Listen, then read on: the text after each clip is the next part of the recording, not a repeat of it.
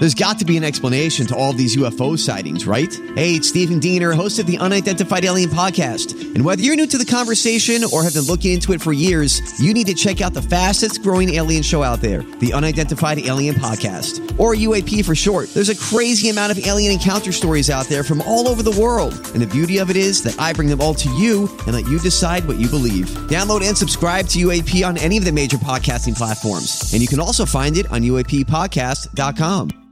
Hi, everybody. This is Adriana Trajani. I'm the host of You Are What You Read. I have the privilege of interviewing luminaries of our times about the books that shaped them from childhood until now. We get everybody from Sarah Jessica Parker to Kristen Hanna, Mitch Albom, Susie Essman, Craig Ferguson, Rainn Wilson, Amor Tolls, you name it, they come, they share. New episodes of You Are What You Read drop every Tuesday on Apple, Spotify, or any major streaming platform wherever you listen to your podcasts.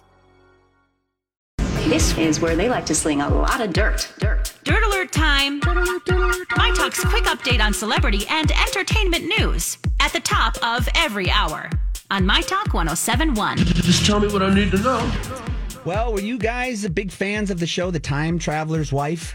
Of the book. No. We read the book, but it got such bad reviews with Rose Leslie. It was on HBO. Yeah, well, that makes sense because HBO has confirmed with Variety today that they are canceling that show after one season. No one watched it. There was no buzz. And the way they filmed it, showing the guy meeting the girl he would be making out with as a child creeped everybody out.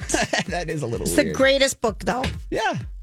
Audrey Nefffinger. We loved it, Lori. We loved it, but I don't know if I'd still love it. I don't either. Yeah. There we go. Well, so fans of that will have to find a new way to get their Traveler's Wife fix, you guys. But this is cool if you're a fan of the Goo Goo Dolls. They just announced that they're putting out a new album. It's going to be their 13th studio album. It's called Chaos in Bloom, and it will hit stores in CD and LP versions on August 12th. So That's a great title. Yeah, Chaos in Bloom. Mm-hmm. Yeah. I love it. Yeah, so this is, it's going to have 10 tracks on it, and it will be produced by frontman John Resnick, I believe is his name, but that's his first time ever producing an album. So very good for him. And finally, you guys, last night in Nashville, Poison had to cancel their concert because frontman Bret Michaels had a hospitalization that they don't have any idea as to what it is yet, but he has been hospitalized, and so they had to end up canceling the show in Nashville. I think he had an allergic reaction to like a medication or something for his diabetes. He's diabetic, Yeah, they did say that could be a possibility. So I love Bret Michaels. Yes, I love Bret Michaels. Yeah, but I love them. That night, Motley Crue and Def Leppard still played. Yeah. So, but they Bret Michaels, this tour is coming to US Bank Stadium August 14th